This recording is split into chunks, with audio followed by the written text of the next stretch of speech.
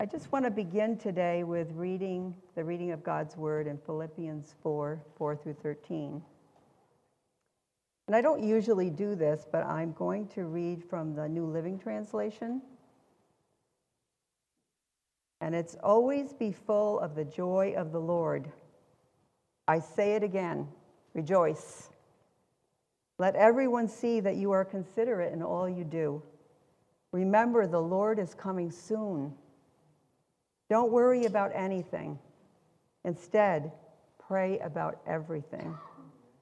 Tell God what you need and thank Him for all He has done. Then you will experience God's peace, which exceeds anything we can understand. His peace will guard your hearts and your minds as you live in Christ Jesus. And now, dear brothers and sisters, one final thing. Fix your thoughts on what is true and honorable and right and pure and lovely and admirable. Think about things that are excellent and worthy of praise. Keep putting into practice all you learned and received from me, everything you heard from me and saw me doing. Then the God of peace will be with you. How I praise the Lord that you are concerned about me again. I know you have always been concerned for me, but you didn't have the chance to help me. Not that I was ever in need, for I have learned how to be content with whatever I have. I know how to live on almost nothing or with everything. I have learned the secret of living in every situation, whether it is with a full stomach or empty, with plenty or little. For I can do everything through Christ who gives me strength. Amen. Today, I want to talk to you about contentment. That's what God put on my heart. And the reason that it was so heavy on my heart is because I'm no expert at contentment. I'm actually more of an expert at discontentment. And it's especially been tough for me over the past few years for various reasons. So I began to really seek the Lord and said, Lord, I desire a walk with you that's deeper, one of more peace and more contentment. Please show me in your word. And a lot of this is what he showed me. And truly, truly, I have to say, it brought me to my knees. Because how we let the enemy come in and bring such discontentment in our lives. So before we even get into contentment, I think it's important that we define what it means to be discontent. The definition actually is dissatisfaction at any present state of things, displeased, disgruntled, a restless desire or craving for something one does not have. And you know that saying, we hear it all the time, if we had this or if we had that, then we would be content. Well, it doesn't work, because then we just want more. And you know, ladies, it doesn't have to even be about money. It can be over many things. I think the media and advertising just bombards us with buying the latest and the greatest. Makes us feel what we have and what we even look like. Our family, our job, our home, our spouse is inadequate. And the enemy takes advantage of all of that. And let's face it, we can always find something to be discontent about. Am I right? I'm not the only one? Oh, good. Human nature never seems to be satisfied, always wanting more. Someone said, and I think you'll really appreciate this, as a rule, man's a fool. When it's hot, he wants it cool.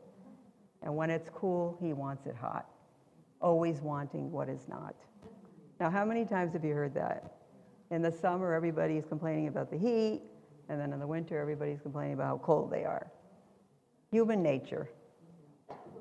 Discontent, and this really got me because discontent is really a manifestation of pride, rebellion, and unbelief. These are the original sins of the devil and his angels. Because, in essence, it is telling God we deserve better than we received. Wow. When I read that, I was so grieved that I would tell the Lord I deserve better than I have received. Because I know what I deserve. I deserve hell. But God didn't give me what I deserve. He gave His Son for me, for all of us. What more could we want? You know, pride was Satan's downfall. He's the ultimate example of discontentment. In Isaiah 14 and Ezekiel 28, you can read later, where we read about Satan, he was in the presence of God. He was in heaven. I mean, we're talking perfection. And some of us are waiting for perfection in our lives, you know, to be content. He had pure perfection in the presence of Almighty God. But you know what? It wasn't enough. He wanted better than what God had given him. He was God's most beautiful angel. Scripture actually says that he was the anointed guardian cherub on the holy mountain of God. He was adorned with every precious jewel you could even imagine. He was a model of perfection, full of wisdom and beauty. But Satan did not like being second best. Needless to say, he was not content. He wanted to be God. And unfortunately, a third of the angels apparently thought they deserved better too. They were not content to serve God. And we all know too well what the consequences of that was. It changed everything. Discontent is rebellion against God. And I know I've said this a few times to God, and maybe you have too, but Romans 9:20 says, "But who are you, human being, to talk back to God? So what is formed, say to the one who formed it, why did you make me like this?" Well, in essence, Satan was doing the same thing. Discontent is a fruit of unbelief. In Exodus 17, God's people had been greatly blessed. Here, God had brought them out of slavery with many miracles that they saw. He provided them with manna. And then they came to a place where there was no water. And I can understand their legitimate concern, no water. How would God supply? But unfortunately, it went from bad to worse, and it turned to unbelief. They ridiculed Moses. They got very upset. They complained. And they said, "Is the Lord among us or not?" They lost their confidence in God. And I think sometimes we can do that too when we're in a hard place. They even went so far at one point to call Egypt the land flowing with milk and honey. How soon they forgot the bricks without straw, the beatings, the slavery, the misery. Discontent is a horrible place to be. And the one thing that I've really seen in my own life is that it is such a waste of time. And you know, I'm going to be 68. If the God grants me, we'll say 10 years, you know. If he grants me 10 years, do I really want to waste it on being discontent? No, I don't. And yet the enemy keeps trying. But it's not my desire, and I go to my Heavenly Father and ask him to deliver me. Because before you know it, you find yourself murmuring and complaining, and that grieves our Father. And it should grieve us.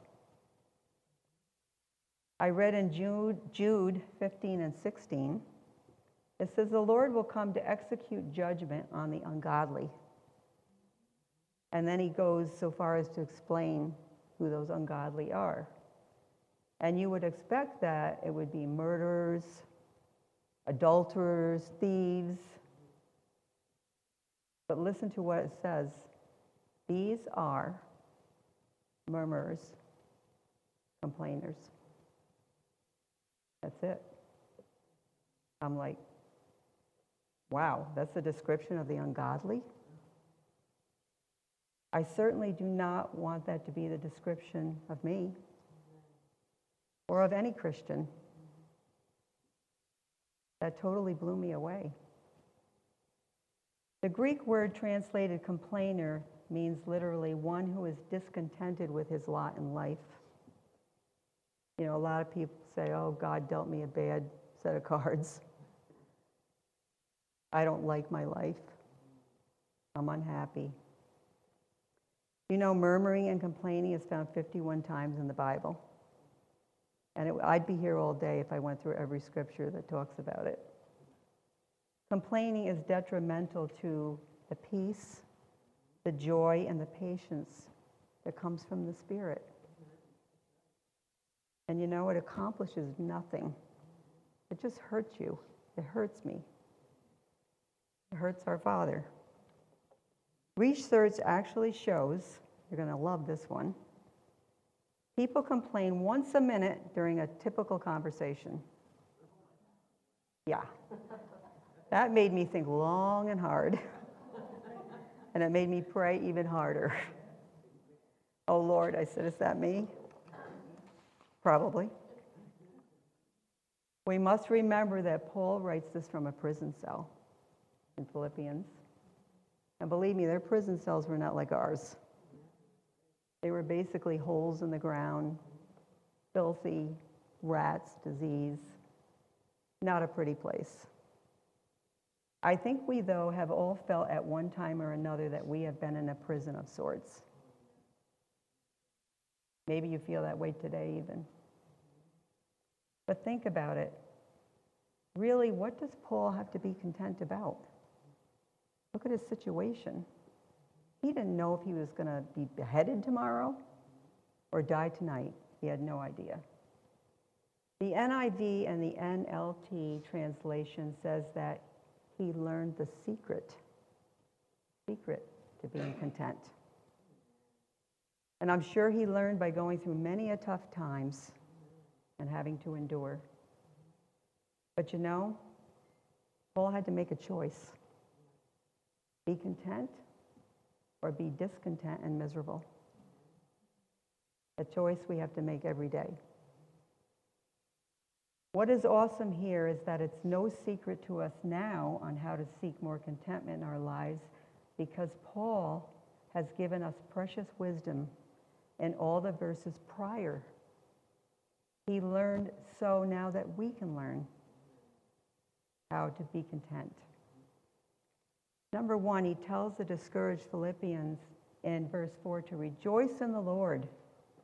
Again, rejoice. At all times and in all conditions, rejoice. Delight thyself in the Lord, and he will give you the desires of your heart. Look at all he's done. And we're not looking about all the things he's necessarily done for us today, yesterday. Look what he's done. He's worthy of our praise.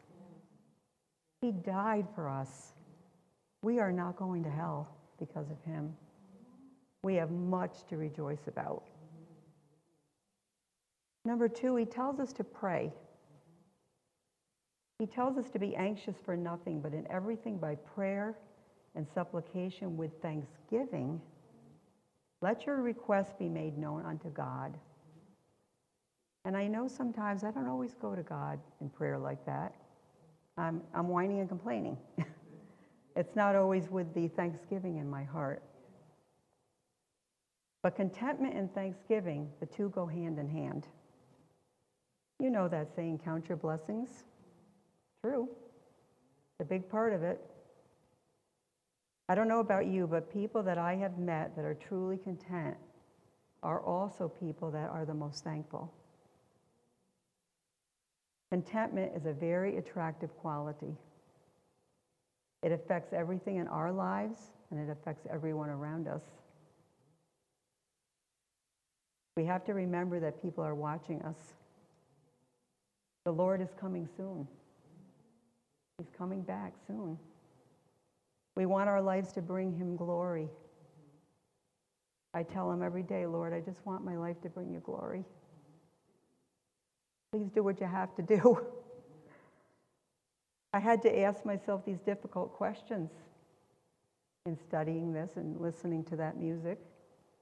Does Jesus truly make me happy? Do I find my joy in Jesus? 1 Peter 5:7 says, cast all your anxiety on him because he cares for you. Jesus said in Matthew 6:25, take no thought for your life. He knows our needs even before we ask him. Prayer shows our dependence on God. He already knows. We need him. We need him desperately. I thought of the time when I was giving birth to my son. You know how you learn the Lamaze classes, the breathing exercises? I was so tired of those breathing exercises, I said, that's it, I'm not doing this anymore. I just can't do it, so I stopped. Well, the pain was 10 times worse. So immediately I started doing the breathing exercises again. I thought I didn't need them, but I needed them way more than I thought. And it's the same thing with God. We need him way more than we think. We cannot do life without him. And, sometimes we try to do it in our own strength. And it's kind of disastrous. I've done it, and I failed. Paul says if we do these things, God will keep or guard our minds and our hearts. The Greek word guard actually means to hold prisoner. So Paul is saying when you pause to praise God for what he has done in your life, and then you present all your worries to him with thanksgiving in your heart, believing in his providence and his provision, God will give you peace. The peace that passes understanding. In other words, God is in control of the good and the bad, and you can have that peace regardless. Is it easy? No. But I think of Job here. He had a wonderful life. And one day, gone. Everything. Everything was taken from him. But despite everything, he could say, the Lord giveth, the Lord taketh away, blessed be the name of the Lord. And all I can say is, wow. Because a discontented person might say something like this: the Lord gave, but he should have given me more. Or the Lord has taken away, and he should not have done that. But God knows what we need. An additional meaning of the Greek word guard is to keep silent. This one I loved. Because you know how your mind races and your emotions are all over the board? That happens to me a lot. And I definitely need God to guard my mind and my emotions from discontent. And we want him to do that so we are not derailed by it. Matthew Henry put it this way. I know Mary Ann loves Matthew Henry. It will keep us from sinning under our troubles and sinking under them. It'll keep us calm and sedate, without discomposure of passion and with inward satisfaction. And then Paul goes so far as to give us a list of things to think about, to filter our thoughts. Thoughts of whatsoever things are true, and honest, and just, and pure, and lovely, and things of good report. Think on these things. If our thoughts do escape to discontentment, we can go back there and change our thinking. What we choose to think about is crucial to being content.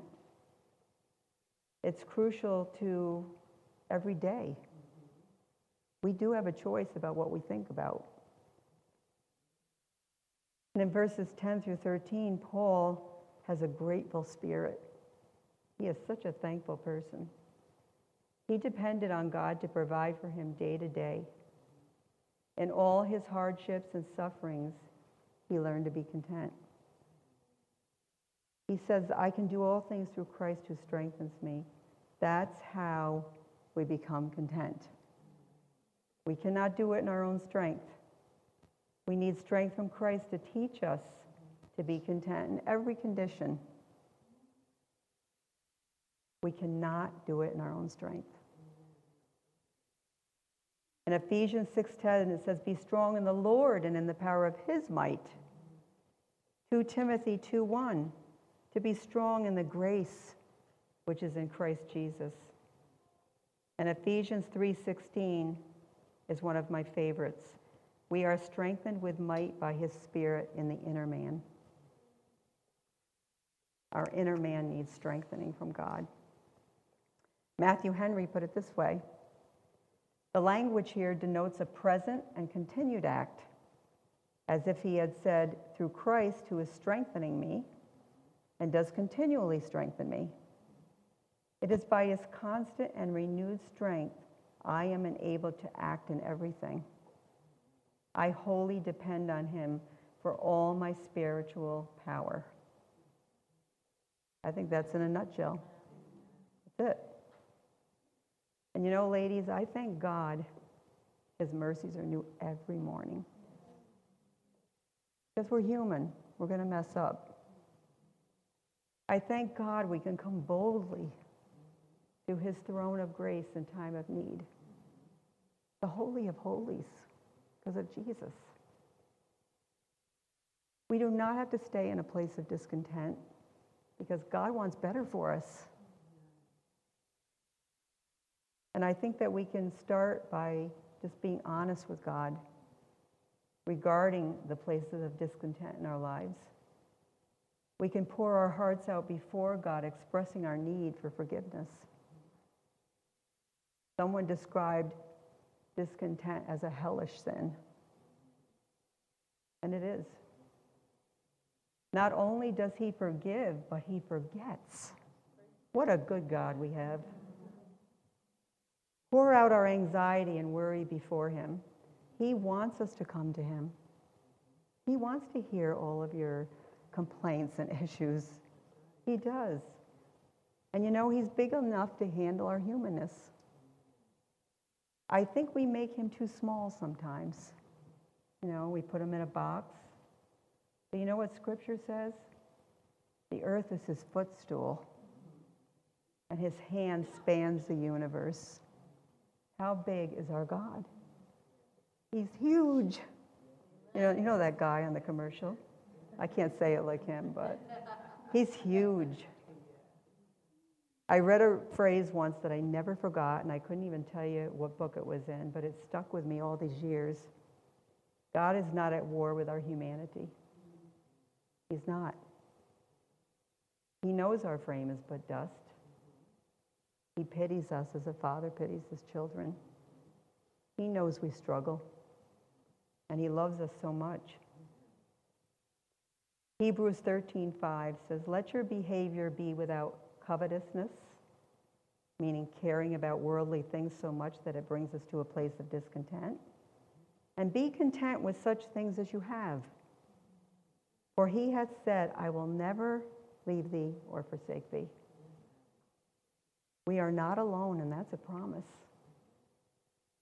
No matter what our situation, no matter how much we've complained, no matter how discontent we are, we're not alone.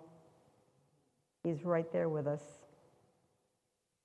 David could say in Psalm 23, the Lord is my shepherd. I shall not want. Can we say that today?